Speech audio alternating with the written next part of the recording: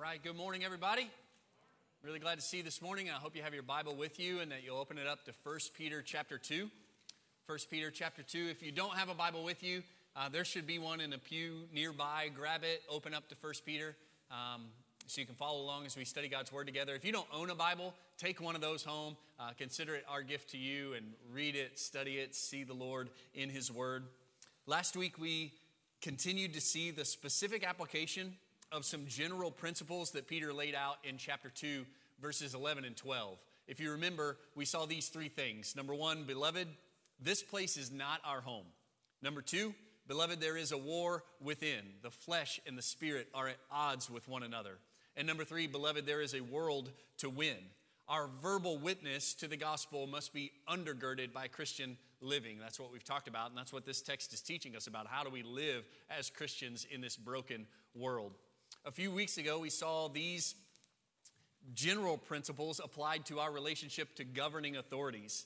And then last week, the issue at hand was the slave's relationship to his master. And this was another tricky and sensitive part of life in the first century. I told you that bringing this message into our day and age requires a little bit of work. And probably the best parallel for us is employment, especially employment where there is a dramatic imbalance of power. Maybe even more specifically, where we have an unreasonable boss, we need to apply these principles. What do we do? How do we live? Those are the questions we heard answered from the text last week.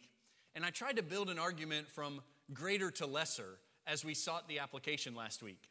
Basically, I said if Christian slaves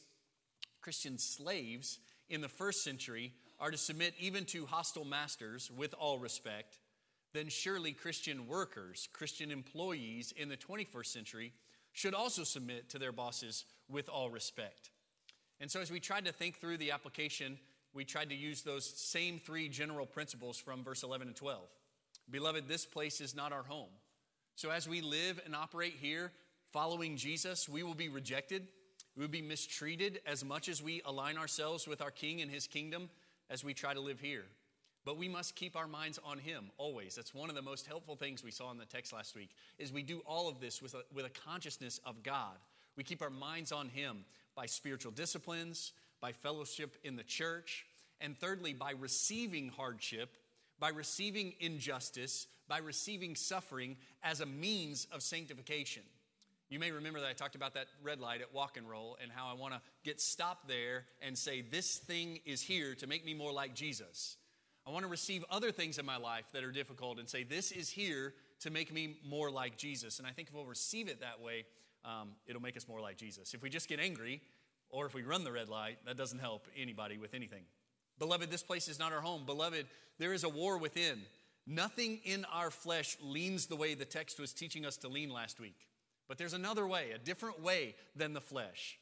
And I wonder how often the voice of the flesh and the voice of the culture is louder in my mind than the Holy Spirit's voice is loud in my heart. I got plenty of voices telling me to rise up and stand firm and fight for myself. I got plenty of voices telling me I've got rights and I've got privileges and I should fight for those things. The voice of the Spirit says something different, says follow the way of Jesus, and I want to hear that voice just as loudly. And I want to remind you, when we talk about this war that happens within, it is not a war for our bank accounts. It's not a war for our bodies. It's not a war for our social position in the culture. It's a war for our souls. What is at stake in this battle is our soul, our eternal soul. And so this is serious business. And finally, I said there's a world to win. Don't forget, in the midst of all of this, even as we deal with an unreasonable boss, a crooked boss, the world is watching. They are always watching. And they are listening to see if we are going to talk about the boss just like they do. They're watching to see how we're going to react when we catch heat simply for being Christians, simply for following faithfully after Jesus. And I wonder what they will see when that happens. What will they hear when that happens? Will they see that we are just like them? Or will they see, by God's grace, that we are like Him? We are different, and we are like the Lord Jesus Christ in those situations. Brothers and sisters, let's follow the Lord Jesus Christ. This week's text in 1 Peter chapter 2 is super interesting. Next week's text is going to be even more interesting. There is some divine comedy in all of this because next week is Mother's Day, and if you want to read the first bit of chapter 3, the text that we'll have next week, couldn't be better timed in some ways. But this week's text is interesting. And there's a temptation this week just to zoom in on the suffering of Jesus and preach these verses as if they stand alone. And I really believe if I did that, we would hear a ton of gospel truth. If I just preach this text detached from all of its context, we would hear a ton of gospel truth worth celebrating. But we must remember that every text has a context. And this week, Peter is going to bring forth the suffering of Jesus, not just to proclaim the gospel as if he's teaching some new thing, not just to talk about the gospel as if he's shifted gears somehow, but rather he brings forth the suffering of Jesus to reinforce the point he has been making about the suffering of his audience, about the suffering of his faithful audience. So today, to be faithful to the text, we need to do both of these things. We need to proclaim the gospel and prepare for suffering. In fact, maybe a better way to say it is we need to proclaim the gospel as preparation for suffering. It is with an understanding of how Jesus suffered that we prepare to endure our own suffering. These two things are not different. They are flip sides of the same coin. So let's read the text together. 1 Peter chapter 1. We're going to cover verses 21 to 25. God's word says this: "For you have been called for this purpose, since Christ also suffered for you, leaving you an example for you to follow in his steps, who committed no sin, nor was any deceit found in his mouth. And while being reviled, he did not revile in return. While suffering, he uttered no threats, but kept entrusting himself to him who judges righteously. And he himself bore our sins in his body on the cross, so that we might die to sin and live to righteousness. For by his wounds you were healed. For you were continually straying like sheep, but now you have returned to the shepherd and the guardian of your souls." Let's pray together. Father in heaven, we ask today that you would open our eyes more to the reality of Jesus' suffering. That we would see that he suffered for us, like in our place, the Lamb of God in our place. It was my death, he died. And also that he left us an example to follow after. Teach us the hard truth that we have been called, not just from darkness into light, not just from death into life, but we have been called to follow Jesus down the hard road of rejection and pain and suffering. But in this, we also pray that you would remind us that the road that Jesus walked was the road to glory. And so it is for us as well. So, Father, help us to see Jesus today and give us faith to trust in him. And we pray also that you will give us faith to follow him no matter the cost. And we pray all this in his name and for his sake. Amen. Amen. So there's a lot. In fact, I told Doug this morning, I said, I have more notes for you to put on the screen than I've ever had before in the history of screens. And so there's a lot for us to cover today, and it's really important stuff, and it's really countercultural too. Like, no one walked in the room today leaning the way this text teaches us to lean. Nobody, myself included. This is a real struggle for us. And yet what we're going to see today is there is a way to walk that is faithful to Jesus that is way different than the way my flesh wants. It's way different than the way this culture teaches. But we are called to follow the path of the Lord Jesus Christ. In fact, speaking of calling, look at verse 21. In verse 21, Peter starts this by saying, "For you have been called for this purpose." Now, right off the bat, there are several references here to what we've seen over the last few weeks, particularly the notes from last week about suffering when we do what is right. Suffering when we do what is right. For, the word "for" at the beginning of verse 21 clues us in that Peter is giving some ground here for what he said last week. When he said, if you suffer for doing what is right, this is a gracious thing in the sight of God. He's going to explain that a little more in this next phrase. And then when he talks about this purpose, when he says you've been called for this purpose, that's a reference to the suffering that we do experience when we do what is right. And maybe what is most interesting here, though, is that Peter says we have been called to this. We have been called to do right, and we have been called to suffer. We don't normally think about calling that way. We don't think about calling to suffer. When we talk about being called out of darkness into light, we get all excited. When we talk about being called from death to life, we get all excited. When we talk about being called unto salvation, we are glad to hear people talk about that. But here, we are told that we are called to suffer. We are called to patiently endure suffering. That is part of the calling of the Christian life. Tom Schreiner says it like this. He says, suffering, in other words, is not a detour by which believers receive the inheritance to which they were called. No, it is God's appointed means for receiving the inheritance. How do we get to the promised inheritance? We get to it through the road of suffering. That's part of what we were called to. Edmund Clowney says it even more bluntly. He says, Peter has shown the glory of God's calling. Christians have been called out of darkness into God's marvelous light. They are called as God's elect, his chosen people, heirs of the blessing. Amen. But now, Peter says, to this you were called. To what? To suffering, to unjust abuse, to patient endurance when they are beaten for doing right. Brothers and sisters, in this room, we don't fear being beaten for doing what is right, but his original audience did. We need to take these principles and apply them to the suffering that we face for doing what is right. I'm telling you, this is a hard word today. It's not easy to accept.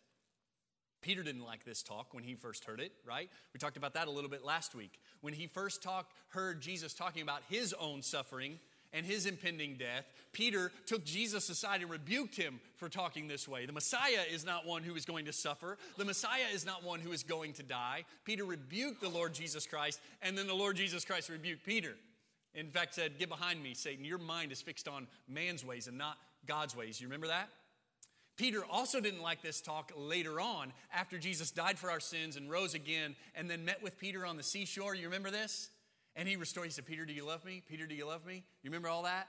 Well, after that, Jesus spoke pretty plainly about the suffering that Peter himself was going to endure. And Peter didn't like that a whole lot. He didn't like thinking about how someone was going to lead him away to his death as well. Peter didn't like that in the early days. I don't like it. And yet it is the clear message of the text. Peter didn't like it. The disciples on the road to Emmaus seemed to be all bummed out after the resurrection of Jesus because they didn't have a category for a suffering Messiah. You remember that scene, right? It's just after Jesus has risen from the dead, and there are these two dudes who are walking away from Jerusalem, and their faces are long because their hope is gone, because the Messiah has died. And that Messiah, who has risen again, walks with them. They don't know it's him, but he walks with them. And if you read in Luke chapter 24, you see this. It said, he said to them, "O foolish men and slow of heart to believe in all that the prophets have spoken. Was it not necessary for the Christ to suffer these things and to enter into his glory?" Was it not necessary, the Messiah said, for the Messiah to suffer these things? That's part of the path. He goes on and says, then he explained it to them himself concerning these things concerning himself in all the scriptures. So this is not something we want to hear. It's not something Peter liked to hear. It's not something the disciples on the road to Emmaus wanted to hear. And yet, this is the call of the Christian life. The call of the Christian life is to suffer injustice for doing what is right. Because this world is not our home. This world is not our home. If we follow Jesus, we will experience what he experienced. Look what it says next. It says, "For you have been called for this purpose, since Christ also suffered for you, leaving you an example for you to follow in his steps." In this verse, there are two things going on, and those two things work together. And this is really going to be the outline for the rest of the day. Two sides of the same coin. And the first part is when he says Jesus suffered for us. Peter speaks first about Jesus suffering for us in the sense of atonement or sacrifice or propitiation. This is when he says Christ suffered for you. All right, if you're an underliner or a circle, I would underline or circle for you. And then he's going to explain what that means later on in verses 24 and 25. What does it mean that the Christ suffered for us? Well, it means this. Verse 24, he himself bore our sins in the body on the cross, so that we might die to sin and live to righteousness. For by his wounds you were healed. For you were continually straying like sheep, but now you have returned to the shepherd and guardian of your souls. We're going to deal with that in a minute, how Jesus died for us as a sacrificial atonement, as propitiation, as the substitutionary sacrifice for us. That's the heart of the gospel. And we're going to end our time there today, and it'll be a good place to end. But then Peter speaks about Jesus suffering, secondly, as an example for us. He didn't just die for us as a sacrifice, he suffered for us as an example that we would follow in his steps. Now there's some really interesting language there. The word for example paints this picture of putting a piece of paper over something else so that you can trace and follow the lead, right? Some of you learned how to write like that. Some of you learned how to write your letters like that by putting a piece of paper over a pattern and tracing those things on your own paper. Some of you learned how to draw like that, like you took a good drawing and you put a piece of paper over the top of it and you drew according to the lines. That's exactly the picture that Jesus is for us. He is the standard, and we lay our lives over the top of his, and we live according to that pattern, that picture. That's the picture that's going on in the text. And Peter's going to elaborate on that in verses 22 and 23. So when he says he's an example for us, he goes right into explaining what that looks like in verses 22 and 23, which is where we're going to start in just a minute. Karen Jobes gets this right when she says, if Christians are to live as servants of God, the essence of that identity is a willingness to suffer unjustly as Jesus did, exemplifying in suffering the same attitude and behavior that he did. Jesus Christ left us this pattern over which to trace out our lives in order that we may follow in his footsteps. That's what we want to do. And so we're going to look at what did that look like? When Jesus suffered injustice, how did he do it? And if we understand how he did it, that's the pattern for us. That's the way we should do it as well. One last thing before we move on. It really seems like Isaiah 53 is all over Peter's brain when he's writing this, right? Isaiah 53, the suffering servant, which is why we read it earlier, it seems to be just rolling around in his head, and it comes out in this text in a bunch of different ways. Look at verse 22. This is the pattern. This is the pattern. He suffered as a pattern for us. Verse 22 tells us how. Who committed no sin, nor was any deceit found in his mouth. And while being reviled, he did not revile in return. And while suffering, he uttered no threats, but kept entrusting himself to him who judges righteously. So what is the pattern? What is the pattern of Jesus' life that we are to follow? There are three things in this part of the text. Number one, his suffering was not a result of his sin. His suffering was not a result of his sin. It says in verse 22, who committed no sin, nor was any deceit found in his mouth. Now, you guys have been around long enough to know that this is a big gospel point that we're going to focus on later in the text that teaches us that Jesus was not suffering for his own sin. Rather, he was suffering for our sin, right? But that doesn't seem to be Peter's main point here. That doesn't seem to be the main focus here. Here, the main focus is just on the first part of that Jesus was not suffering for his sin. Jesus didn't sin, and so he didn't deserve what he was experiencing. But nonetheless, his suffering was real. Look at all these texts that testify to the sinlessness of Jesus in the New Testament. 2 Corinthians 5, we sang this a minute ago. It says, verse 21, he made him who knew no sin, to be sin on our behalf, so that we might become the righteousness of God in him. Jesus knew no sin. Look at Hebrews chapter 4.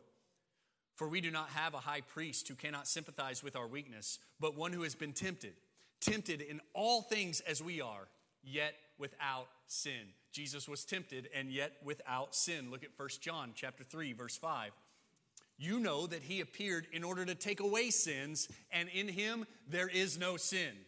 In Jesus there is no sin. The gospel writers also talk about this. They talk about outsiders who were able to witness this. John speaks about how even Pilate, who eventually condemned Jesus to death, recognized that he wasn't a sinner. Look at John chapter 19. It says, Pilate came out again and said to them, behold, I am bringing him out to you so that you may know that I find no guilt in him. Even pagan Pilate recognized that Jesus was not a sinner and did not deserve to die. And a couple of weeks ago, we talked about one of those guys who hung next to Jesus on a cross of his own. Even that guy recognized that Jesus didn't deserve to be there. Luke chapter 23 tells this story. It says, one of the criminals who were hanged there was hurling abuse at him, saying, "Are you not the Christ? Save yourself and us." But the other answered and rebuking him said, "Do you not even fear God, since you are under the same sentence of condemnation? And we, listen, we indeed are suffering justly, for we are receiving what we deserve for our deeds." You catch that? He's saying, we deserve to be on the cross. We are thieves who deserve to be here. But look what he says next. "But this man," in reference to Jesus, "has done nothing wrong."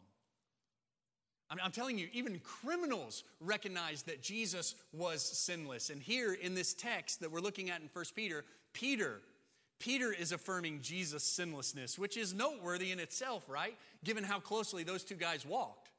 Like, you walk with me for 3 years, and I guarantee you're not going to say, "Chris was sinless." Right? Walk with me for 3 days, and you're going to know that I am a sinner who is desperately in need of God's grace. But Peter walked with Jesus for 3 years and is able to say he was sinless. He always did right. He never did wrong, all the way to the end. So here's the point. Here's the point. If we are going to follow the pattern that Jesus gave us, the suffering that we face must not be a result of our own sin.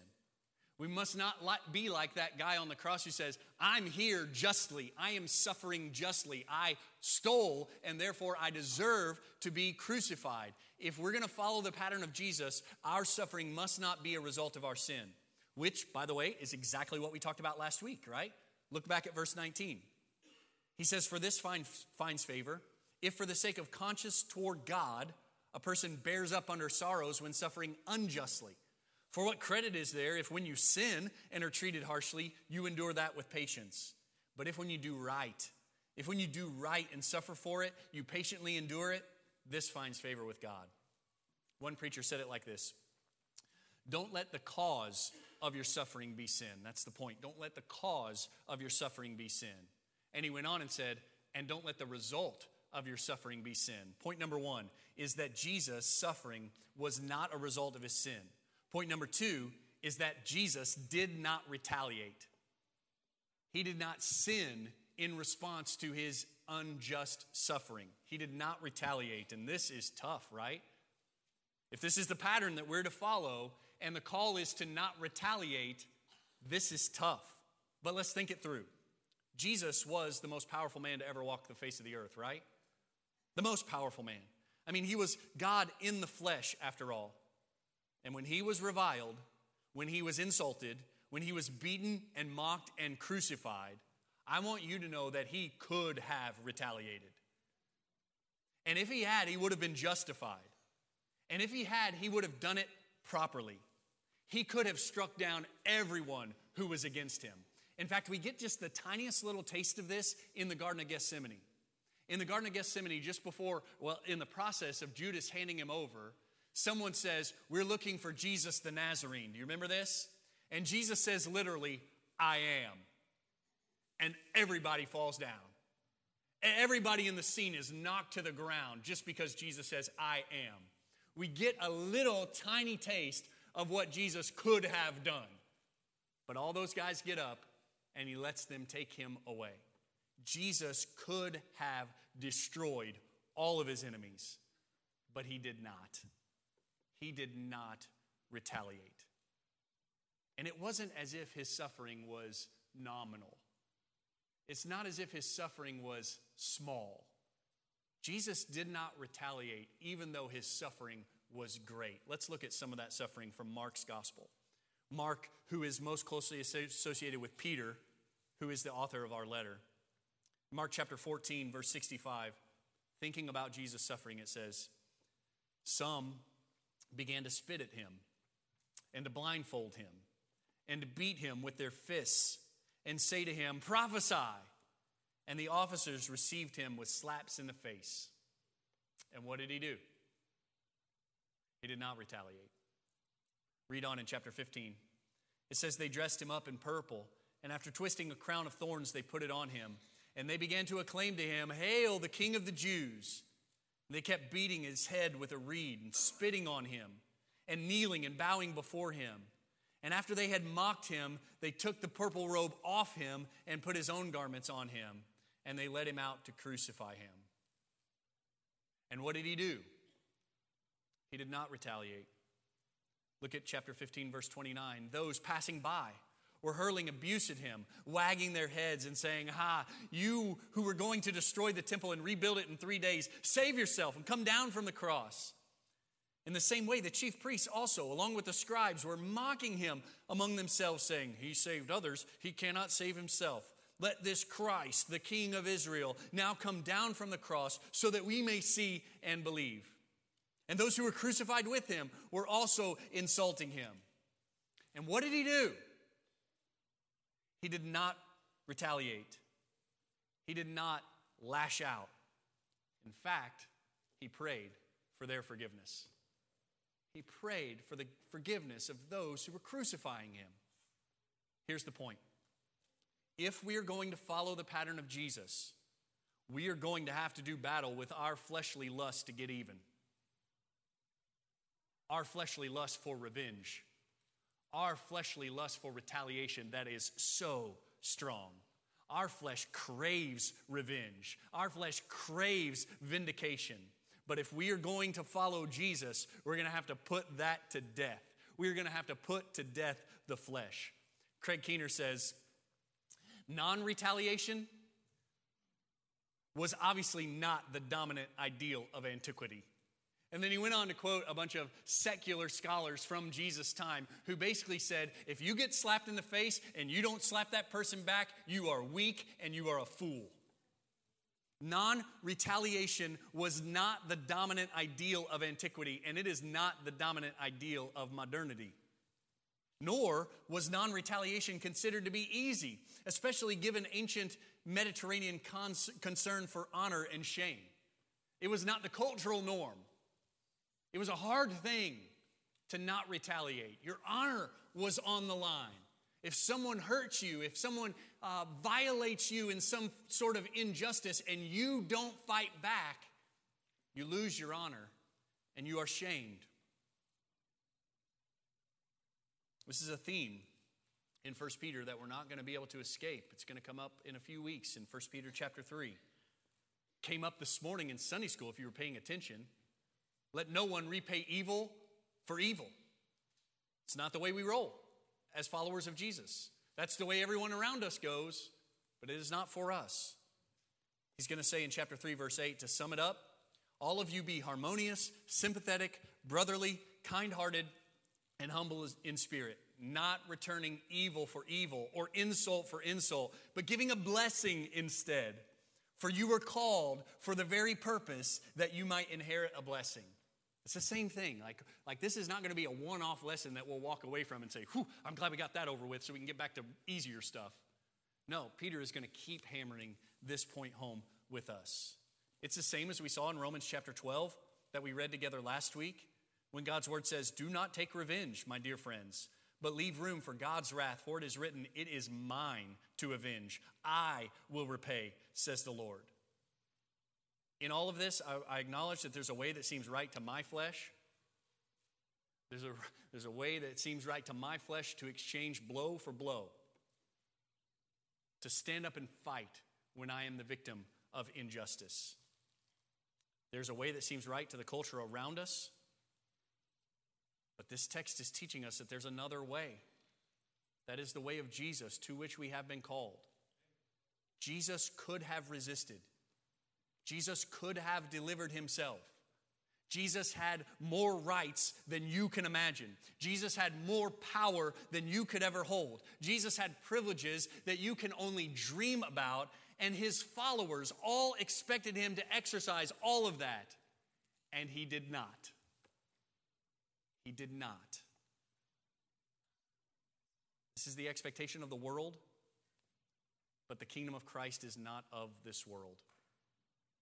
Jesus was able to resist social pressure, and we must also resist it because we are more concerned about following him than we are about getting even. We must be more concerned about following him than getting even, and that's hard. Number one, Jesus' suffering was not a result of his sin. Number two, Jesus did not retaliate. And number three, this is the biggest one, Jesus trusted the Father. as he suffered, he trusted the Father. Karen Job says, Jesus' silence was the silence not of passive resignation, but of patient confidence. Patient confidence. He knew the bigger picture. He knew the rest of the story, and we do as well. Jesus was able to keep his mouth shut. He was able to keep his temper in check if he had a temper. He was able to restrain a desire to lash out because he knew that the Father would right all the wrongs in the end. Jesus knew that there would be justice. He knew, as Laura often reminds me when I am caught up in my longing for revenge, he knew that there is a judge in heaven. And this also seems to be a theme of 1 Peter. As Peter gives these suffering believers some direction for how to live as the victims of injustice. He says in chapter 4, verse 19, "Therefore, those also who suffer according to the will of God shall entrust their souls to a faithful Creator in doing what is right." You do what is right. Brothers and sisters, you do what is right.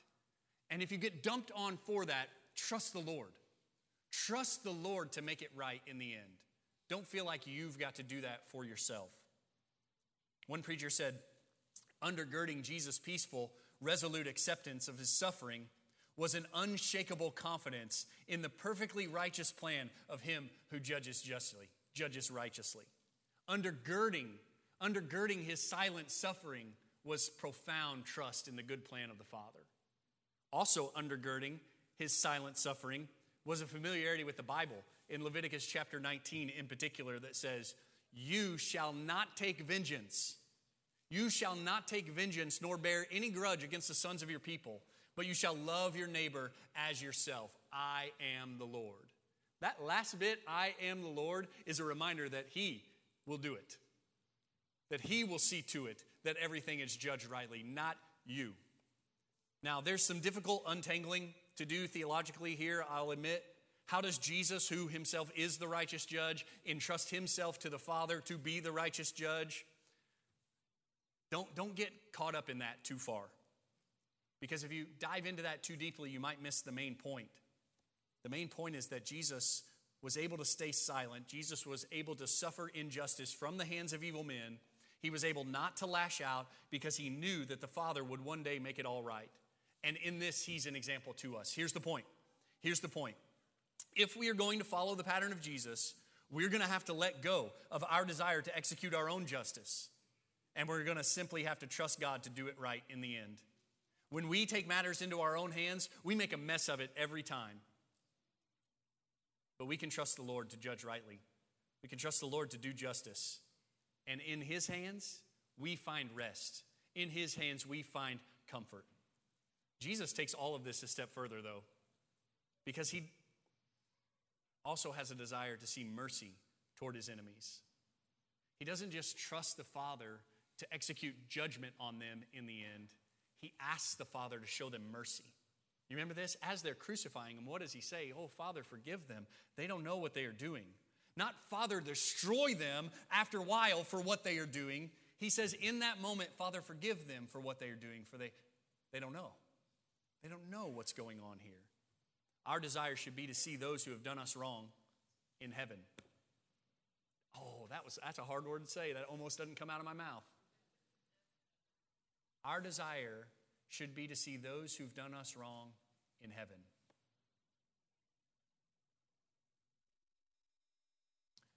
We have been forgiven much. We are the recipients of God's free and abundant grace and mercy. And our desire should be to see others receive that grace and mercy as well. Justice is certain. Mercy and grace are surprising, and we should desire it for others. When we're suffering injustice, don't lash out. Trust the Lord. He'll make it right in far better ways than you could ever imagine. So those three things are important. When we look at the pattern of Jesus for our lives, when we suffer injustice, his suffering was not a result of his sin, so ours should not be either. Number two, he did not retaliate, and neither should we if we're going to follow him. And number three, he trusted the Father, and so must we in those difficult days. But let's shift gears. Let's shift gears now and talk about the substitutionary death of Jesus for our sins. This is the "for us" part. Remember, I told you he said two things. He said, Christ suffered for us, to be an example that we would follow for us as substitutionary atonement. That's what he picks up in verse 24. Read it with me. It says, and he himself bore our sins in his body on the cross, so that we might die to sin and live to righteousness. For by his wounds you were healed. For you were continually straying like sheep, but now you have returned to the shepherd and guardian of your souls.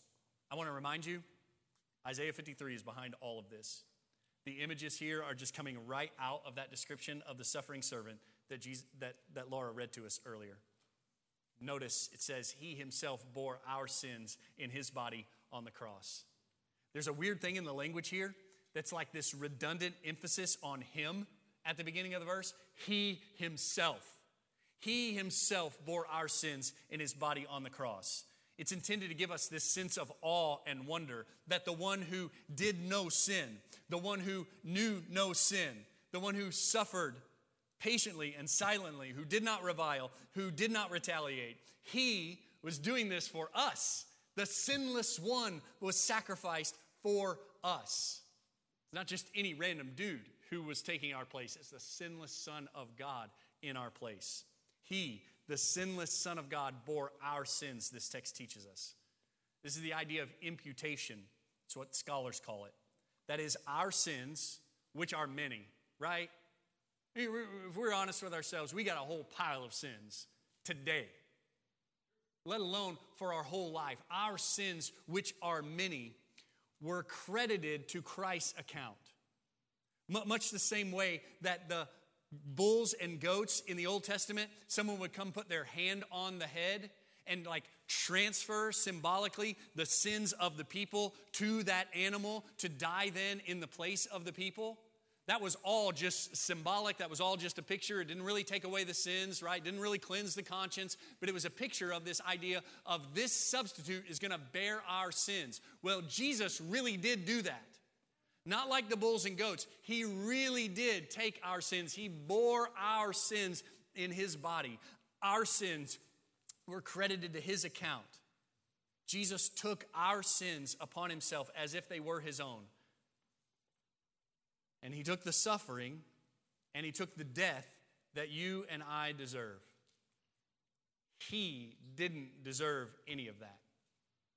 That's why we were singing a while ago, it was my death, you died. That is a profound theological statement. That is a heavy thing. It was my death, you died. I am raised to life. It was not his own death. Jesus did not deserve any of that. That's why we meditate on the suffering and death of Jesus Holy Week on Monday, Thursday. We try to think deeply about betrayal. We try to think deeply about scourging. We try to think deeply about spitting on his face and all those things that we read about. I watched some of you a minute ago as I was reading those texts. You're like teary and thinking about the suffering of Jesus. And you should be, because he didn't deserve any of that. He didn't deserve any of that. I deserve all of that. You deserve all of that. And he took it. He took your sin and therefore took your suffering and your death in his own body. This is incredible. New American Standard in this verse kind of drops the ball in the translation of the word cross here. It says he himself bore our sins in his body on the cross. It is an intended reference to the cross, but the word that is used in the original language is not the word for cross. It's the word for tree. It's a more general word for the tree. And Peter's audience would have immediately understood the significance of that. They would have immediately connected what is happening with Jesus at the cross, bearing our sins, as accepting the curse of sin and its punishment on the tree. Galatians 3 helps explain this. It's a small thing, but it's really significant. Jesus didn't just go to the cross, he went to the tree. And he took the curse for us. The curse that was upon us because of our sin. It says Christ redeemed us from the curse of the law, having become a curse for us. He became a curse for us. For it is written, cursed is everyone who hangs on a tree. In order that in Christ Jesus the blessing of Abraham might come to the Gentiles so that we would receive the promise of the Spirit through faith. Do you catch this? That's all based on the logic of Deuteronomy chapter 21, verse 23. But do you catch the logic of it? He took the curse. He took the curse for us. He became the curse for us so that we might get the blessing. What's the opposite of a curse? It's a blessing. If you're going to think of another word for the opposite of curse, what would it be? Promise. He took the curse so that we get the blessing. He took the curse so that we get the promise. That's what's happening on the tree. It's the best news ever. It's the best news ever that Jesus died in our place. He himself bore our sins in his body on the tree. So that, look at this, so that we might die to sin and live to righteousness. That word so that, we know to look for that when we're reading the Bible. We know that phrase is going to give us a clue to the purpose. So that. But the purpose here is not what we would expect. We're used to seeing Jesus' death on the cross being for the purpose of our forgiveness, the purpose of our justification. And that's true, right? Peter himself is going to proclaim that in verse 18 of chapter 3 when he says, "For Christ also died for sins once for all, the just for the unjust, so that he might bring us to God, having been put to death in the flesh but made alive in the spirit." What happened on the cross? What's the so that of the cross? To bring us to God. That's what we're used to. We're not used to what he says here in chapter 2. His death also brings about our death to sin so that we might live to righteousness. In other words, Christ on the tree is not just about justification. It's not just about conversion. It's also about sanctification. It's the same truth Paul writes about in Romans chapter 6. I want you to turn there. It's a long text. Romans chapter 6.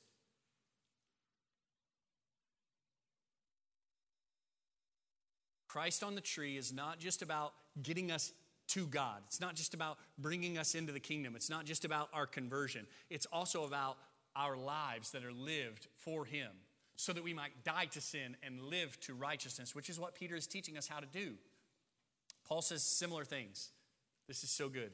Romans chapter 6 verse 1 says, "What shall we say then? Are we to continue in sin so that grace may increase? May it never be. How shall we who died to sin still live in it? Or do you not know that all of us who have been baptized into Christ Jesus have been baptized into his death? Therefore, we have been buried with him through baptism into death, so that as Christ was raised from the dead through the glory of the Father, so we too might walk in newness of life. For if we have become united with him in the likeness of his death, certainly we shall also be in the likeness of his resurrection. Knowing this, that our old self was crucified with him in order that the body of sin might be done away with, so that we would no longer be slaves to sin. For he who died is free from sin. Now, if we have died with Christ, we believe that we shall also live with him, knowing that Christ, having been raised from the dead, is never to die again. Death is no longer master over him. For the death that he died to sin once for all. But the life he lives to God. Look at verse 11. Even so, consider yourselves dead to sin, but alive to God in Christ Jesus. Dead to sin, alive to God in Christ Jesus. Dead to sin and alive to righteousness is the way Peter says it in 1 Peter chapter 2. Do you see the connection here between the two parts? That he died as an example for us and he died as a substitute for us, and these two things cannot be separated. It's because he is our substitution that we live to follow after him, that we live according to his pattern. His substitutionary death does not just have an impact on our position before God, that is in justification, but it also has an impact on our practical living, that is in our sanctification. These two things go together always. We're dead to sin and alive to righteousness. And then look what he says next. He says, so that we might die to sin and live to righteousness, for by his wounds you were healed. By his wounds you were healed. Let me remind you that Isaiah 53 is the background here. And in Isaiah chapter 53 and 1 Peter chapter 2, it is obviously not talking about physical healing here. It's obviously not talking about physical healing, but rather the satisfaction of the wrath of God through the death of Jesus for us, so that we might experience a radical spiritual healing of our souls. Friends, if we fixate on physical healing, we settle for far less than what Jesus secured through his death. if we fixate only on physical healing as the greatest manifestation of the power of God purchased on the cross, we settle for far less than what was purchased on the cross. R.C. Sproul says it like this. This is good. It's long, but it's good. He says, if we were to do an exhaustive study of the word heal using a theological dictionary, we would see that the primary reference has nothing to do with being cured of physical diseases or ailments. It has to do with being healed of the consequences of sin. He goes on and says, very few people in the history of the world, no matter how much devotion they practice or piety they exhibit, have escaped the final illness. Enoch was translated. Elijah walked with God and was not. Most succumbed to their final illness because the healing that is in the cross with respect to physical disease is not something that we are guaranteed to receive in this world. We believe in a comprehensive healing of the body at the final resurrection. But what Peter is speaking about here, echoing the teaching of Isaiah in 53, is healing from the punishment due us for sin. By his stripes we are healed. Not so that our physical bodies can just die again, but by his stripes our souls are healed from the punishment that is due us for sin. He took our punishment. And by his stripes we are healed. And look at verse 25. It says, for you were continually straying like sheep, but now return to the shepherd and guardian of your souls. I just want to rejoice in what a picture this is. That we were constantly going our own way. We were constantly going the way of the flesh. We were constantly going the way of the world. But now we have returned. Now we have returned because of the powerful and effective call of the shepherd. We have returned to the shepherd and the guardian of our souls. What a picture of salvation that is. You were straying like sheep, and now you've returned to the guardian and shepherd of your souls. But that is not true for all of you. Some of you are still straying. You're out there wandering. You're doing your own thing. You're going the way of the flesh. You're going the way of the world. Maybe today is the day. Maybe the day is the day you hear his voice, the voice of the shepherd calling you to follow me. Oh, if you hear that voice, follow him. Oh, if you hear that voice, repent of your sins and put your trust in Jesus Christ for salvation. He and he only can save you. What grace there is in this text that he calls us in and that he watches over us. Otherwise, we would still be wandering. Otherwise, we would still be wandering around if he had not called us in and not watched over our souls. What a comfort it is that he is guarding and tending to us. He is shepherd and overseer of our souls. When the wolves are stalking around the flock, even when the wolves come in and attack and kill us, we can trust our good shepherd. We can trust our good shepherd. And we echo the words of Psalm 23 that says, the Lord is my shepherd. I shall not want. He makes me lie down in green pastures. He leads me beside quiet waters. He restores my soul. He guides me in the paths of righteousness for his name's sake. Even though I walk through the valley of the shadow of death, I fear no evil, for you are with me. Your rod and your staff, they comfort me.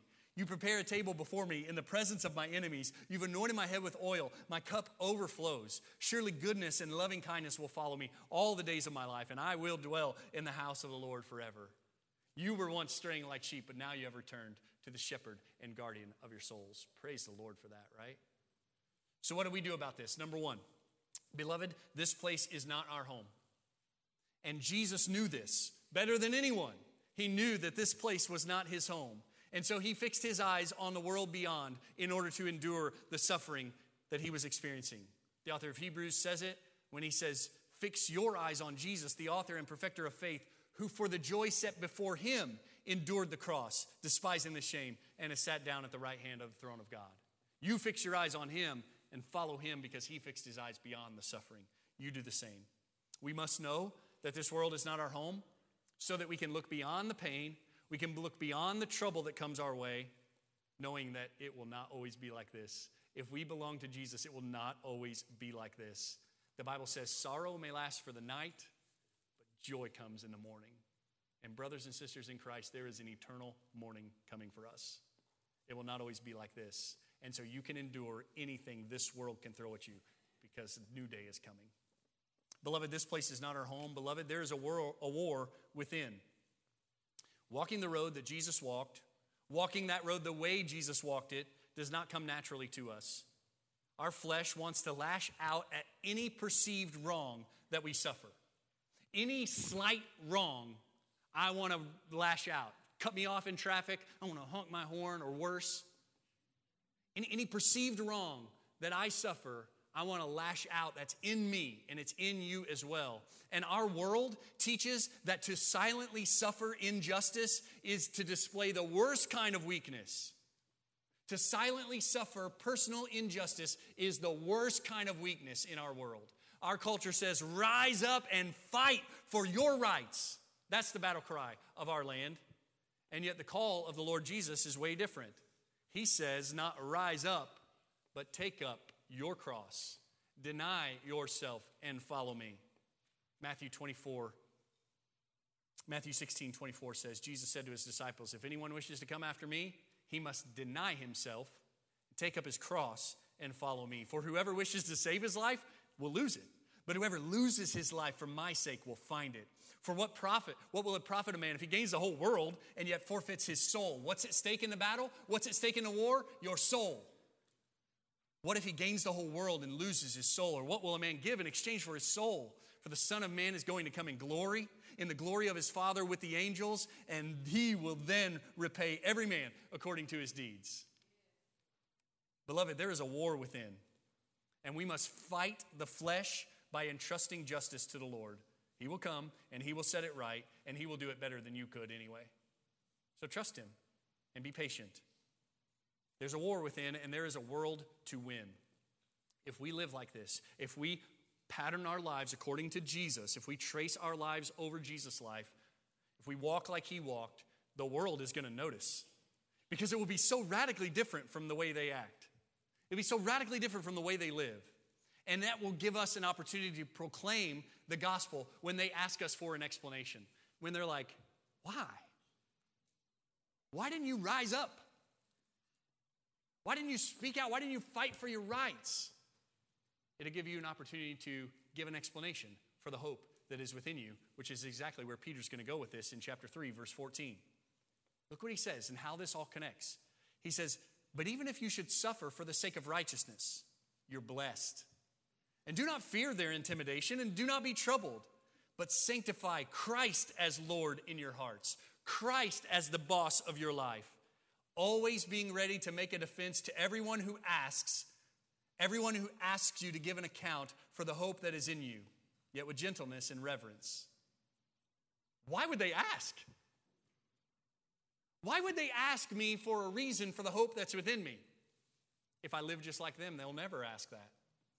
If I do everything just like they do, if I suffer injustice the exact same way they do, they'll never say, why? Why'd you do it differently?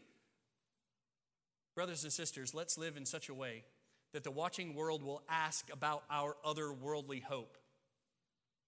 They'll say, why'd you do it that way? And we can say, because I live for another world. Because I live for a greater king. Because my king came and died. He suffered the worst injustice the world has ever seen, but he did it for me, and he did it for you. And he can give you hope that goes beyond this world. You might get all your rights here. You might win all the fights. You might get even with everyone who's wronged you here, but one day you'll stand before the righteous judge of all the world. You be ready for that? The only way to be ready for that is by trusting in Jesus and repenting of your sins. You'll get an opportunity if you live differently. They might even ask you, what's going on with you? Why do you do it that way? And if they ask, you better tell them it's because of Jesus. Because he's changed your life. Because you have sanctified him as Lord in your heart. And he can be Lord of their lives as well. Let's stand together and pray. God, help us. Oh, Lord, help us to see the pattern of Jesus and to live our lives according to that pattern. Help us. We will not do this on our own. We will not do this by our own strength. Lord, help us to do that. And we believe that you answer that prayer because you've called us to this. And if you've called us to it, you won't leave us to our own devices to do it. So we trust that this week you will help us to walk according to the pattern of Jesus. But God, we also pray that you will help us to see Jesus dying in our place.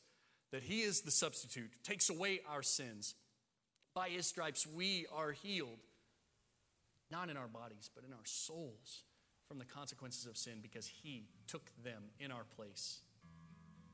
Father, I pray for your church that you'll give us deeper trust in the sanctifying work of Jesus, deeper obedience to follow after his pattern, deeper appreciation for the sacrifice of Christ for us. And I pray for those who are not yours. Oh, Father, bring them in today. Show them your righteousness. Show them your justice. Show them their sinfulness. Show them that they deserve the cross. They deserve the beating. They deserve the scourging. And show them that Christ took it for them. That Christ stepped in and took the punishment for them. And oh, Father, give them faith to put their trust in Jesus, to rest all their hope on Christ alone. And give them repentance to turn away from their sins, to walk a new way, the new way of Christ. We pray in his name.